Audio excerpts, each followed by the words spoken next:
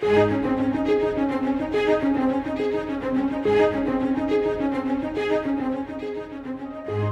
Christian life cannot be reduced to a man-made list of things to do and not to do. However, when God gives a specific list in Scripture, we must take careful note of His priorities. Today we examine the Lord's to-do list found in 1 Thessalonians chapter 5. Let's join Scott Pauley now as we uncover divine instructions for the last days.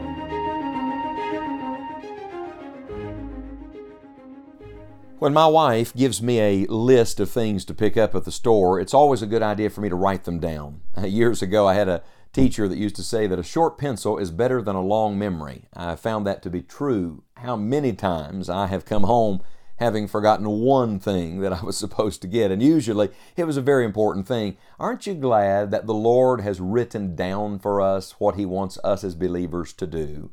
We're looking at the Lord's to-do list. 1 Thessalonians chapter 5 really is one great list. What a powerful list. I love the fact the entire book talks about Jesus coming and that He ends with where we live today. He says, in light of that, here's how I want you to live. But though the entire chapter is a list, we have kind of zeroed our attention in here at this juncture in our study on three of the commands. Perhaps the most famous ones, and they're all grouped together. 1 Thessalonians 5, 16 through 18 says, rejoice evermore, pray without ceasing, in everything give thanks, for this is the will of God in Christ Jesus concerning you. Oh, to live that way. Now, the first thing we learned is that all three commands direct us to Christ. That really, it's not about us. It's all about Christ. Christ is the source of true joy. Christ is the one who's always praying without ceasing and is our access to God. Christ is the one through which we can give thanks in everything. Notice it does not say after everything. Sometimes we give thanks only after the circumstances change. God says you can give thanks in everything. Why? Because Christ is with you in everything. But let me point out a second truth today about these three commands. Not only are all of them directed to Christ, but all of them are continual. Did you notice the continuing aspect of each one of them? Rejoice evermore. Pray without ceasing, in everything give thanks. You know, so much of the Christian life for many people is just a season. They go to church on Sunday and then they do what they want to the rest of the week. Or they give God a few minutes in the morning and then they don't think about Him the rest of the day. Or they have their revival meeting once or twice a year, or their camp, their conference, and they really work on their spiritual life, and then they neglect it the rest of the time. I think that's why so many believers have a roller coaster Christianity. They're in and out, up and down, on and off, hot and cold. Friends, that's not the way that the consistent Christ wants us to live. He's the same yesterday, today, and forever. The path of the just is as a shining light that shineth more and more unto the perfect day, not less and less. So why is there so much inconsistent Christianity today? Well, could it be because we are not consistently applying the principles that God tells us to apply? God says, don't rejoice sometimes, rejoice evermore. Don't pray for a few minutes, pray without ceasing. Don't give thanks when you feel like it or things get better. Give thanks in everything.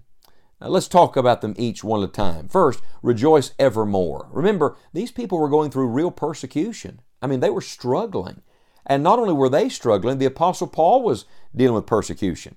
In fact, earlier in the same letter in 1 Thessalonians chapter 3, verse 7, he says, therefore, brethren, we were comforted over you in all our affliction and distress by your faith. For now we live if you stand fast in the Lord. So they're having to stand where they are. He's having to stand where he is. And yet there can be joy in the midst of that. Oh, my brother, my sister, the victory is not after the battle, not with the Lord. The victory is in the midst of the battle. The peace is not after the wind dies down and the rain stops falling. The peace is in the midst of the storm. Rejoice today. Rejoice evermore. Rejoice especially when you don't feel like it. Then he says, pray without ceasing. I'm thinking of the teaching of the Lord Jesus. Remember in Luke chapter 11, He said, ask and ye shall receive. Seek and ye shall find. Knock and it shall be open unto you. Ask, seek, knock. There's a continuation, and there is an intensifying in each one of those terms. Ask and keep on asking. Seek and keep on seeking. Knock and keep on knocking. He said in Luke chapter 18, verse 1, that men ought always to pray and not to faint. Let me give you a couple other scriptures. Listen to the words of Romans chapter 12 and verse 12. The Bible says, rejoicing in hope, patient in tribulation, continuing instant in prayer. Did you notice again the link here between the rejoicing and the praying? Finding your joy in Jesus and praying at the same time. I think there's a divine connection here, but don't miss the point. Continuing instant in prayer. How do you be instant in prayer? You can pray about anything, anywhere, anytime, at a moment's notice when you are living consciously in an attitude of prayer. You see, to pray without ceasing does not mean you stay on your knees all the time or keep your eyes closed all the time. It means you're living constantly and consciously in an attitude of prayer. It is really a spirit of conscious dependence on God, staying in communion with the Holy Ghost. It was Spurgeon that said that the habit of prayer is good, but the spirit of prayer is better. So we're not just to pray. No, we are to pray without ceasing. Listen to the words of Ephesians chapter 6 and verse 18, praying always with all prayer and supplication in the Spirit, and watching thereunto with all perseverance and supplication for all saints. Do you hear the four alls there? Always, all prayer and supplication, all perseverance and supplication, and all saints. Now that's a pretty all-encompassing verse, isn't it? It shows you the reach and the depth of this kind of life of prayer, but we're to pray always. Pray without ceasing. It was Matthew Henry that said that we should rejoice more if we prayed more. And that's very interesting when you look at these two verses together. Rejoice evermore, pray without ceasing. We would rejoice more if we prayed more. Because people who live consciously in the presence of Jesus Christ in an attitude of prayer, they have tapped into the source of all true joy. Then we come to the third command. Not only are you to rejoice evermore and pray without ceasing, but you are to in everything give thanks. Did you know that gratitude and faith are connected? You see, you give thanks because you believe that God is good.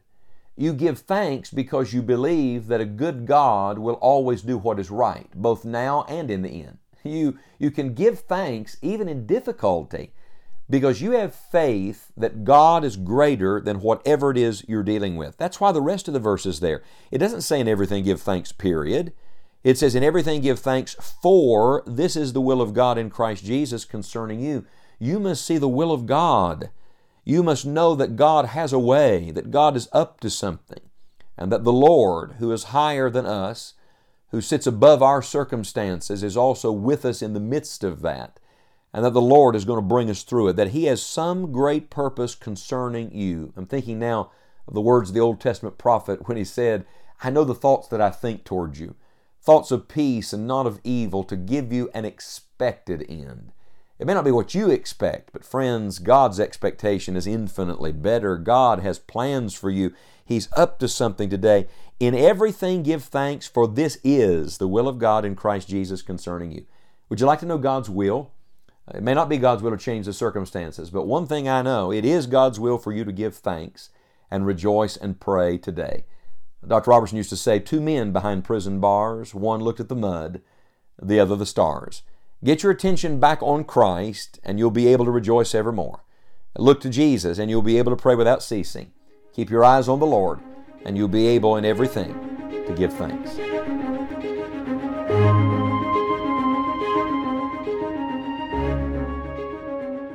We hope you will take the time to read through 1 Thessalonians 5 and ask the Lord to help you do what matters most to Him today. Thank you for listening and praying for this Bible teaching ministry. Find out more at scottpauley.org. We look forward to studying God's Word with you again next time on Enjoying the Journey.